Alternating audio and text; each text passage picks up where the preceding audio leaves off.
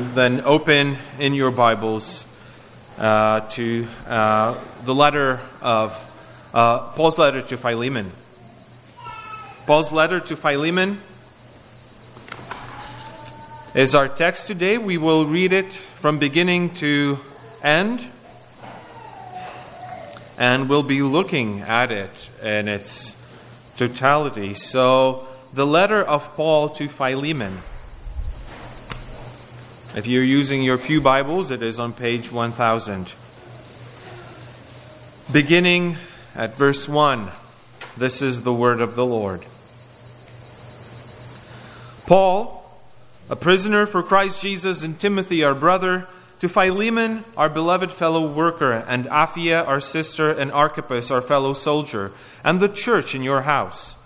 Grace to you and peace from God our Father and the Lord Jesus Christ. I thank my God always when I remember you in my prayers, because I hear of your love and of the faith that you have toward the Lord Jesus and for all the saints. And I pray that the sharing of your faith may become effective for the full knowledge of every good thing that is in us for the sake of Christ. For I have derived much joy and comfort from you, from your love, my brother, because the hearts of the saints have been refreshed through you. Accordingly, though I am bold enough in Christ to command you to do what is required, yet for love's sake I prefer to appeal to you. I, Paul, an old man, and now a prisoner also for Christ Jesus, I appeal to you for my child Onesimus, whose father I became in my imprisonment. Formerly he was useless to you, but now he is indeed useful to you and to me. I am sending him back to you, sending my very heart.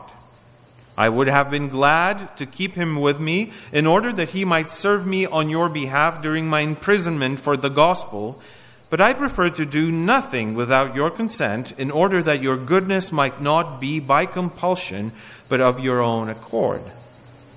For this perhaps is why he was parted from you for a while, that you might have him back forever, no longer as a bondservant, but more than a bondservant, as a beloved brother, especially to me, but how much more to you, both in the flesh and in the Lord. So if you consider me your partner, receive him as you would receive me. If he has wronged you at all, or owes you anything, charge that to my account. I, Paul, write this with my own hand. I will repay it. To say nothing of your owing me even your own self. Yes, brother, I want some benefit from you in the Lord. Refresh my heart in Christ. Confident of your obedience, I write to you, knowing that you will do even more than I ask. At the same time, prepare a guest room for me, for I am hoping that through your prayers I will be graciously given to you. Epaphras, my fellow prisoner in Christ Jesus, sends greetings to you, and so do Mark, Aristarchus, Demas, and Luke, my fellow workers. The grace of the Lord Jesus Christ be with your spirit. And so thus concludes the reading of God's word for this morning.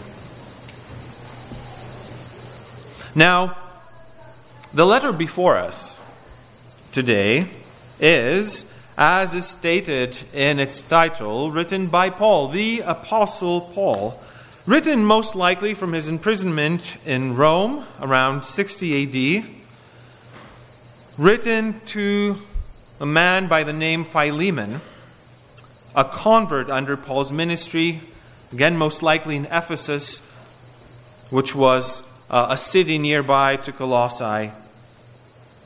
Philemon being from Colossae, in fact being a host of the church that had gathered in that city to worship.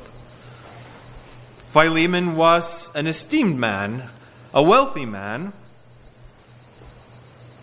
a man who had servants, bondservants, slaves. And so Paul writes to Philemon about one such person. A third man, Onesimus, who was a runaway slave, being sent back to Philemon by Paul with this letter in hand for an opportunity to be reconciled with his master. Now, as we look at this text this morning, I want us to do so through the lens of Christian fellowship. Because if anything else, this is a letter, a case study, a window, if we may, into what Christian fellowship looks like. It reveals to us some principles on which Christian fellowship, a fellowship of believers in Jesus Christ, followers of Christ, rests on.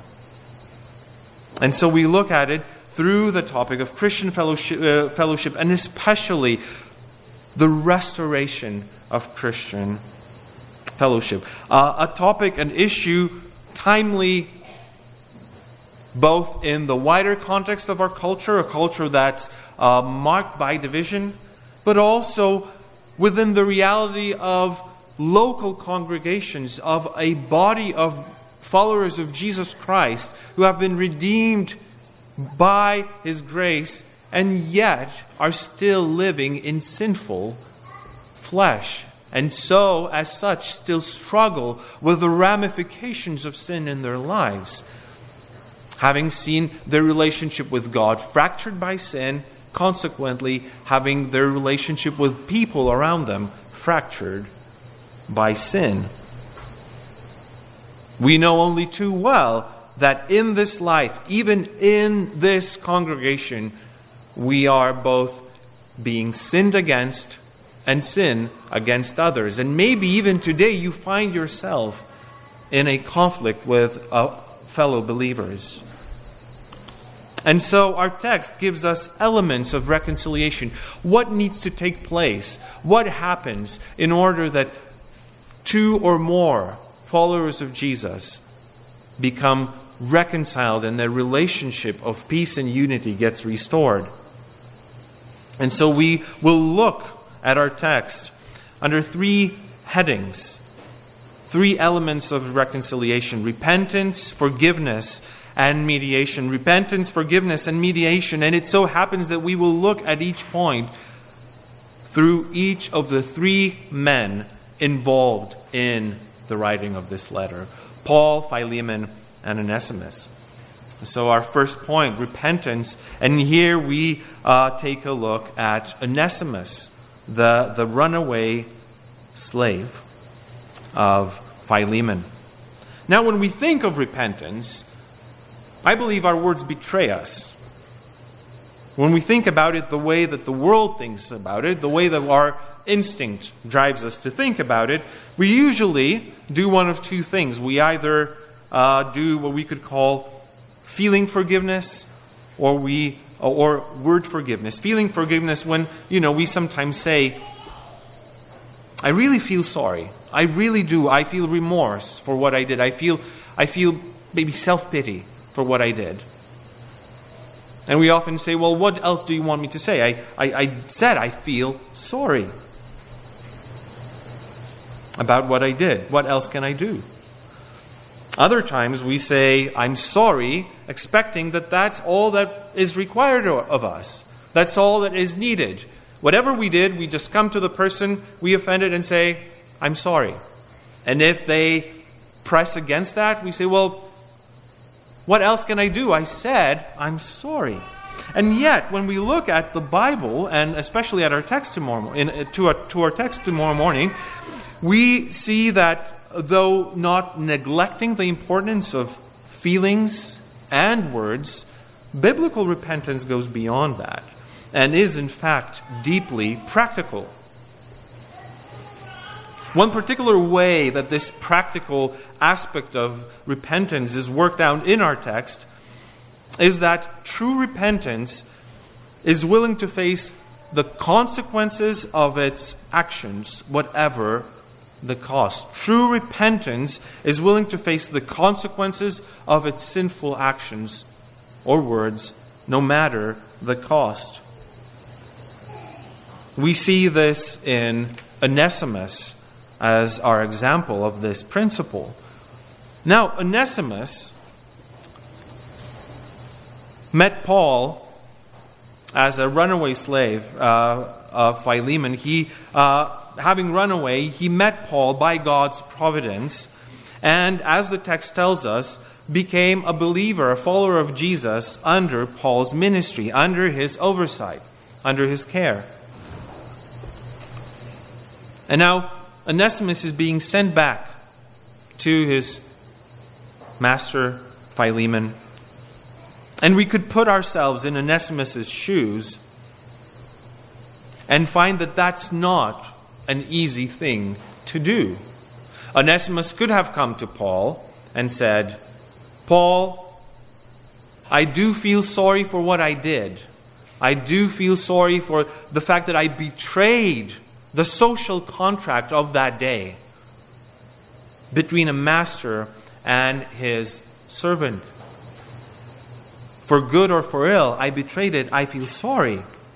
Onesimus could even have said, if need be, I can write a letter to Philemon saying I'm sorry. But Paul, what good would it do for me to actually go there, face the man, risk whatever reaction might come my way, where I could stay here and continue ministering to you with renewed vigor, renewed heart, with this fresh faith as you minister the ministry of the gospel.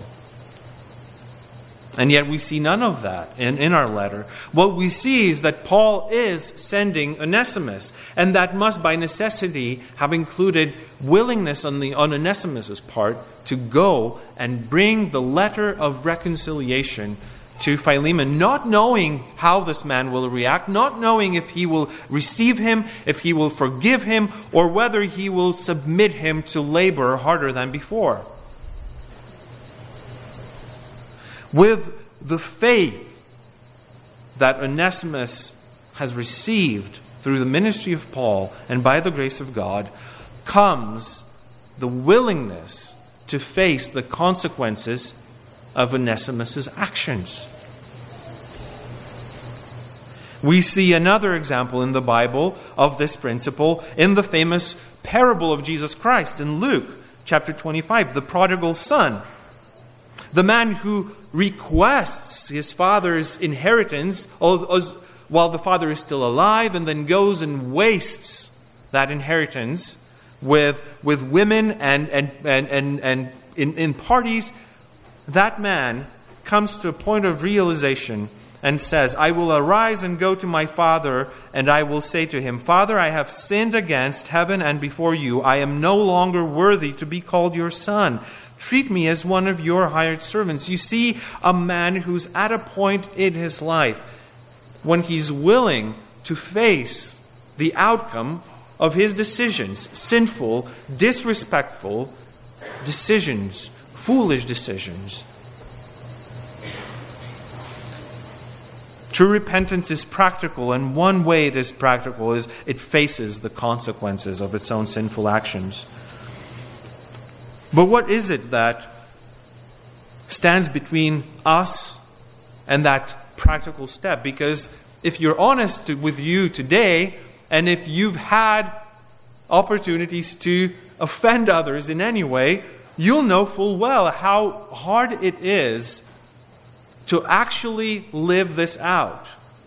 This is one thing that so often stands between us and true repentance, is that fear of owning up, facing the consequences of what our confession, public confession, might do. There is a sense of self-preservation. That's why we so love and wish that repentance would only be feeling or speaking, because that's in a way easy. To feel remorse, to feel self-pity for yourself is easy. To say I'm sorry is easy compared to actually confessing your sin and facing the outcomes, the consequences of that sin. And the reason this is so, because you see, oftentimes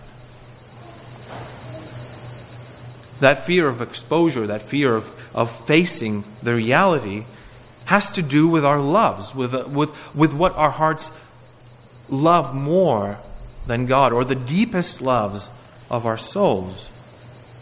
We might be afraid that when we stand up to the challenge, to the task, that our possessions, our status, our image, our relationship, perception, the way that other people perceive us will be affected.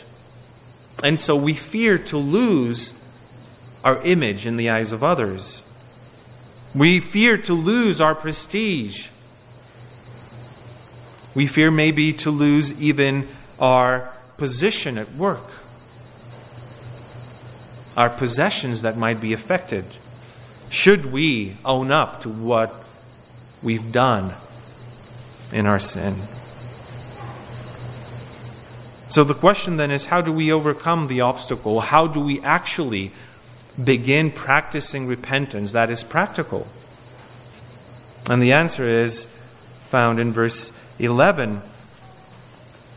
In the phrase that I would argue is central to the whole letter, and yet is in the English Standard Version in parentheses, where Paul says, "Formerly he was useless to you, but now he is indeed useful to you and to me." Onesimus has undergone a transformation.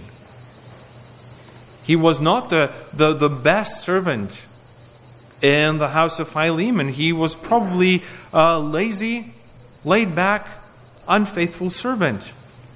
And yet Paul says, not that he has somehow become a perfect servant. No, he has become a servant of God. His heart has been transformed. In other words, the loves of his heart have been reordered from self-preservation, from self-protection to other orientation. And the reason this is possible is that Onesimus' greatest love and his greatest fear have become the same thing. Onesimus, you see, knows that the one person whose opinion really matters, that the one person whose love really matters, is not against him, but for him. His love of God and his fear of God have become the greatest love, the greatest fear that he has, connecting and merging into one, allowing this man to stand up and deliver the letter and to face the consequences of his sinful actions. That is repentance. And if reconciliation would take place, such repentance is a necessary element. But it's not all that's necessary, and that brings us to our second point, and that is of forgiveness. And again, when we think about our instincts, the way that people at large, the world at large, thinks of forgiveness, we could say that we find the same two principles, the feelings forgiveness and the words forgiveness. We might say we forgive, and we often do this, don't we? We say, I forgive you, and yet keep tabs. We hold grudges against the very person that we say we forgive. It's words forgiveness. One author illustrates this from his counseling experience, saying that there was a woman he was counseling, and she said whenever she did something, whenever there was conflict in their marriage, she would get a history lesson. Her husband would bring every single thing she's ever done to offend him. That's an example of words forgiveness. I forgive you, yet I keep tabs behind my back. And that's how, by and large, forgiveness functions in the world. There's also forgiveness that is feeling forgiveness, where we are simply unaware of the deeper, greater impact of someone else's sin, not only against us, but ultimately against God. And as long as we don't feel that it's a big deal, we just say, it's fine. It's fine. No need to forgive. No need to repent. It's okay. You're good. But that again is a distortion. That again is based on how we perceive things, whereas oftentimes the sin is much graver and transcends its own effect on us and affects others, ultimately God Himself. So how do we forgive? How do we forgive in a way that doesn't simply forget, doesn't simply pretend to forgive, but how do we forgive in a lasting manner, a lasting way? If such forgiveness is to take place, two things have to be present. Two things we see as we look at Philemon and the way Paul speaks and addresses Philemon. First, we must have God's perspective, heavenly perspective towards others. We have to see others through God's eyes. We have to see other believers, other followers of Jesus, the way God, the way Christ sees them. In verses 8 to 16 of our text, Paul reveals his view of Onesimus. The treatment he gives Onesimus as this otherworldly treatment of others, otherworldly perspective, based not on the earthly record of the person in front of us, but on their stance before God. You'll notice that Paul calls Onesimus his very heart. And it's easy for us to overlook this, thinking that, well, this simply means that he has deep, friendly affections for Onesimus. But this word heart actually literally means entrails, the intestines. What Paul is saying, and he uses this word 3 times in the letter, he means that Onesimus is so precious, and he's so bound with Onesimus in Christ, that as though he is sending back to Philemon his very own self. Philemon, how you treat this man is how you, in essence, treat me. With your actions and words towards this man, you're essentially declaring your attitude towards me, says Paul. And that stands in extremely sharp contrast to how the world of that day would have seen Onesimus. Now, we look at this from the 21st century, and it might be just too hard for us to get past the reality that they were slaves and owners, bondservants and owners. Whatever way they got into that predicament, in that relationship, it is hard for us to go past that. But in that society, that was a social contract that was to be honored, that was held highly. And whoever broke it, especially a bondservant who broke it, deserved a severe punishment. In other words, while Onesimus might have been a sloppy worker, a useless fellow before his conversion, after running away, he has not gotten more useful or less useless. He's got from useless to completely pathetic and worthless in the eyes of the world, because he is a runaway slave, deserving punishment, deserving retribution. That's not how Paul treats him. That's not how Paul sees him. Paul sees him as a man renewed in spirit through faith by God's grace, a man who's precious in God's eyes, a man who is, as it were, closer to Paul now than his own flesh and blood.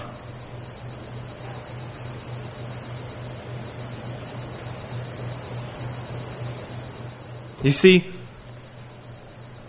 Paul is calling Philemon to see Onesimus the same way, to see him, as we read, no longer as a bondservant, verse 16, but more than a bondservant, as a beloved brother.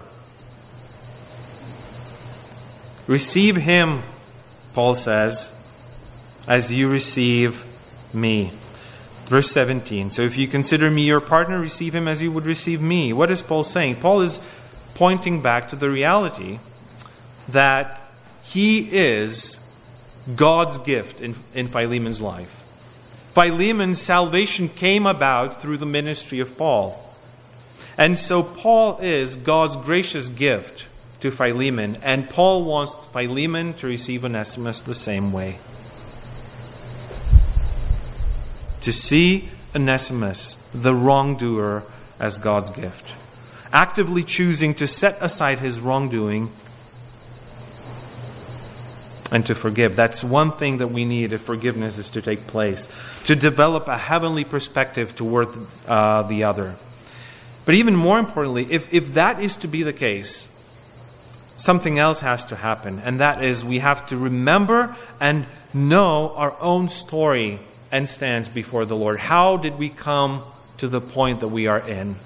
Because how we treat others inevitably reflects our own heart, our own attitudes, our own understanding of who we are before God. And this is reminded to us by the story of another parable of Jesus, of the unforgiving servant, who, having received insurmountable grace and pardon from his master, from the king, then goes out and starts choking his fellow servant for pennies. And that shows us the inconsistency, but that also points to the reality that if we are to treat, how we treat others shows how we understand ourselves. And so the other side of the same coin, as it were, is not only that we see others the way God sees them, but we have to see ourselves the way God sees us. Paul, in a very tactful, tasteful manner, reminds Philemon where he himself comes from. You see, in verse 19, he says, I, Paul, write this with my own hand. I will repay it. To say nothing of your own, owing me even your own self. Why would he say that? Well, he's hinting at something. He's reminding Philemon, essentially saying, look, the world, the society at large might look at you and see a respectable, a man worthy of honor, someone who's abiding by customs, by rules, someone who's a worthy and fruitful and beneficial member of this society. And yet when the Lord sees you, He knows where you came from. You were a sinner against God. You were, as it were, a runaway slave, bondservant, spiritually speaking, before God at one time, and have received just as much grace. You were in need of just as much grace as Onesimus was and is. And you have received it. And your worth is not how the world sees you, but how God sees you. And that, you see, removes all sense of boasting, of superiority, of entitlement in relationship to one another. Even when the offender truly and really offended us and we are in the right, what reminds us of our true stance is the reality that we, were it not for the grace of God, would owe Him even more without the ability to ever pay it back. This shows again that forgiveness is not superficial. It is not merely words or feelings, but it is an overflow of a relationship with the living God. He has forgiven you and I far more than you and I will ever need to forgive. And you see, while this does not make forgiveness lighthearted, but what it does, it is a power to release us from grudge. It is a power to hand over the debts that others have before us to God, especially when the offender has no intention of seeking forgiveness or is unable to seek forgiveness. You still have to deal with it between you and God. You still have to come to that point of readiness to forgive, of handing it over to the Lord for His judgment. And for that to happen, you still need to do these two things, to have these two perspectives. Heavenly perspective towards the others, and the heavenly perspective that God has towards you. But now, how do we make sense of all of this? And this, to answer that question, we come to our third point. Mediation. We come to the third person, the third actor in this situation that's before us, and that's the Apostle Paul. Paul is acting as a mediator. A mediator is a person who attempts to make people involved in a conflict come to an agreement. And Paul really here is functioning as a son of his heavenly Father. If you remember in Matthew 5, in the most famous sermon ever preached, the Sermon on the Mount, Jesus says, verse 9, "Blessed are the peacemakers, for they shall be called the sons of God." So Paul is like father, like son. He is imitating his heavenly Father. And I want to propose that mediation is necessary. And you might, in any conflict between followers of Jesus, mediation is necessary. And you might be thinking, well, sometimes there's only two of us. We don't always need a third person. Doesn't the Bible say it in Matthew 18? First go to the person and seek to resolve your conflict privately. And that happens oftentimes, and we don't need a third party. Well, the reality is that even without that third party, you still need mediation. Mediation is always necessary. And in order for us to see that, we need to break down quickly what Paul is doing in this letter. He's doing three things. First, he's identifying with the offender. Verse 20, Paul says, "Yes, brother, I want some benefit from you in the Lord. Refresh my heart in Christ." Again, that word heart. Refresh me. We've already seen that Paul identifies with Philemon as though Philemon was his very own, Onesimus, was his very own self. And this is where Paul actually is playing on words. He's calling Philemon, he's challenging him to be useful, to be profitable, where the name Onesimus actually means profitable. So in some sense, Paul is saying, be profitable in treating this person who's, by God's grace, profitable to me. So Paul is siding with the offender. He's calling him, Philemon, to refresh his very own heart, just like he did with the hearts of other believers. Secondly, Paul bears the debt of the offender. In verse 18, if you look at your Bibles, you'll see that he says, "If he has wronged you," that is, Onesimus wronged you, Philemon, at all, or owes you anything, charge that to my account. And this is where Paul, as though, takes up the pen from his amanuensis, from the man writing on his behalf, and says, I'm writing this, I'm signing this with my own hand. I will repay it. And this is not Paul suggesting that Onesimus might or might not owe something. This is a polite way, Paul's way of saying, whatever Onesimus owes you, Philemon, if that is standing between you and this man, I will repay it, whatever he owes you.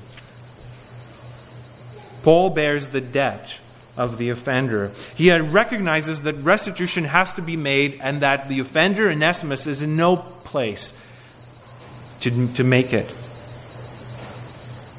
Thirdly, Paul is making intercession on behalf of the offender.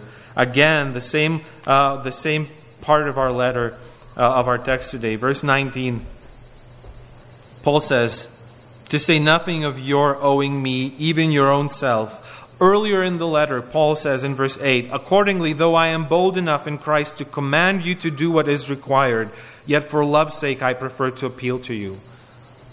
Paul is indirectly hinting at his apostolic authority. Authority, God-given authority to come to Philemon and say, you do this. A word from God, you do this. This is not a request, this is a command. And yet Paul does not do that. Rather, he hints at his status with Philemon, primarily through the reality of God using Paul to save Philemon. Paul is saying, remember, I am instrumental in your life. I have a role that I play in your life, and that role is of much significance by God's grace. He's bringing up his status, as it were, with Philemon. He appeals based on his own merit. Who is Paul to Philemon? Someone who is pouring himself out for the sake of the gospel and the church. He is Philemon's his spiritual father, and he appeals to that status on behalf of Onesimus. Why are these three things important? Well, again, we said Paul is imitating his father. And Paul is doing this. We need to understand it, that he's doing something for the reason that is crucial here. If we understand that, we understand why mediation is necessary and how it plays out in our relationships. And for us to get what Paul is doing here and why he's doing it, let me just briefly draw your attention to an Old Testament passage, a famous passage in Isaiah 53, verse 12. This is the famous prophecy of the suffering servant, where Christ is prophesied to come, the Messiah, but he's not described as this lofty king, but rather as a rejected and suffering servant. And yet at the end of this chapter, at the end of this prophecy, we read in verse 12 that he is exalted because of his humiliation for the sake of others.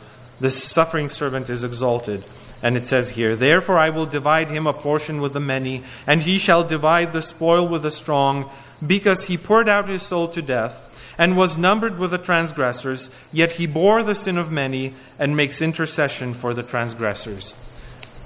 Do you begin to see what's happening here? Paul is imitating Christ. In this passage, we see that Christ was numbered with the transgressors. He sides with the transgressor. He bore the sins of many. He's paying the penalty. He's bearing the debt of the offender. And finally, he intercedes for the transgressors before the holy God on their behalf. Paul is imitating Christ Jesus. And he's doing that because he knows that in order for us to be peacemakers, for us to mediate, for us to be those who do everything to pursue peace between others or between them and others, for that to take place, we have to have this deep and lasting knowledge that our cosmic conflict with God has been resolved and has been mediated. We have to understand, as Paul does, that there stands a barrier between humanity and its maker, holy God, that this holy God is in full right to judge people who rebelled against him, who chose to serve themselves rather than God, who exchanged their own fleeting pleasures for the pleasure of being worshippers of God. We have to have this ingrained in our very core of being, in our bones, the reality that we ourselves are unable to set our record free, that we ourselves are the runaway slaves on a cosmic proportion, and that we needed that mediator to come, someone to intercede for us, someone to pay the penalty, someone to side with us, unworthy of mercy and worthy of judgment. And so if we are to be able to resolve earthly conflicts, we must understand that mediation is necessary. We must live in the presence of that reality that for us, that mediation ultimately has taken place in Christ Jesus. That mediation culminated on the cross, has taken place, resolving a conflict between us and the living God. For repentance, which is costly, is to be practical, bold, as we've seen, we have to realize that as this cosmic conflict is resolved, we have God, the one whom we offended, the only one ultimately whom we offended, on our side because of what Christ did. Only then do we have the boldness and courage to stand up and say, well, if that's done, if that's accounted for, then whatever else is coming my way, I can live with, because the one opinion that matters, the one judgment that matters, is in my favor, and nothing can change that. Should I go to prison for my stupidity and foolishness? Should I lose the love and respect of my children?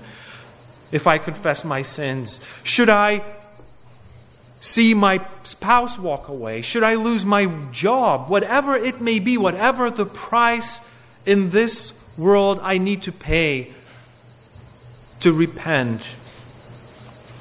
If God is for me, who can be against me? And to forgive, if you've ever been truly offended, you know how hard it is to forgive. And the only way to truly, lastingly, meaningfully forgive is to see what has been forgiven on the cross, what has been done on your behalf. To be Paul-like mediators between ourselves and others and between other parties in the church. To imitate Christ and to imitate Paul as he imitates Christ. We have to understand what it cost this mediator, this Jesus Christ, to be in this position, to be able to accomplish that. That he became an offender on our behalf against God is an unthinkable thing within the life of the Holy Trinity. That the Son would be an offender against the Father is unthinkable, and yet for our sake in his human nature, the Son became exactly that. He paid the penalty, he was abandoned, he was left for judgment, he was to drink the cup of wrath so that our offenses could be pardoned and so that we could be called, to use Paul's words, the very heart of God, so that we would be united to Christ and would be called the children of the living God. And insofar as we understand that, not only with our minds, but insofar that penetrates deeply through contemplation and prayer into our hearts, to that extent, we will be able to repent, to forgive, and most of all, to be the children of our Father as we pursue peace, reconciliation, and unity in the body of Christ. May the Lord grant us just that. Let's pray.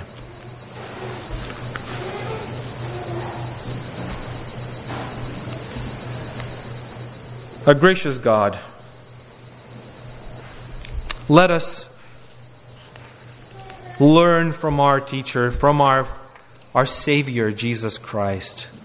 Not in a legalistic sense so that we would get better with you, but out of this deep knowledge that we are right in your sight because of Jesus Christ. And so we can too now learn by the grace and the work of the Spirit, learn from Him, be enabled and equipped to apply those lessons into our daily lives and to be imitators of Jesus Christ and of His Apostle Paul as we strive for peace, even when it costs us everything we can fathom, everything that we esteem dear.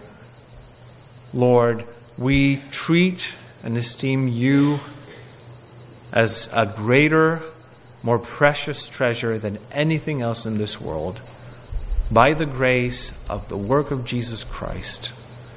And so we are enabled then to strive for peace. Please grant us that privilege, we pray. Amen.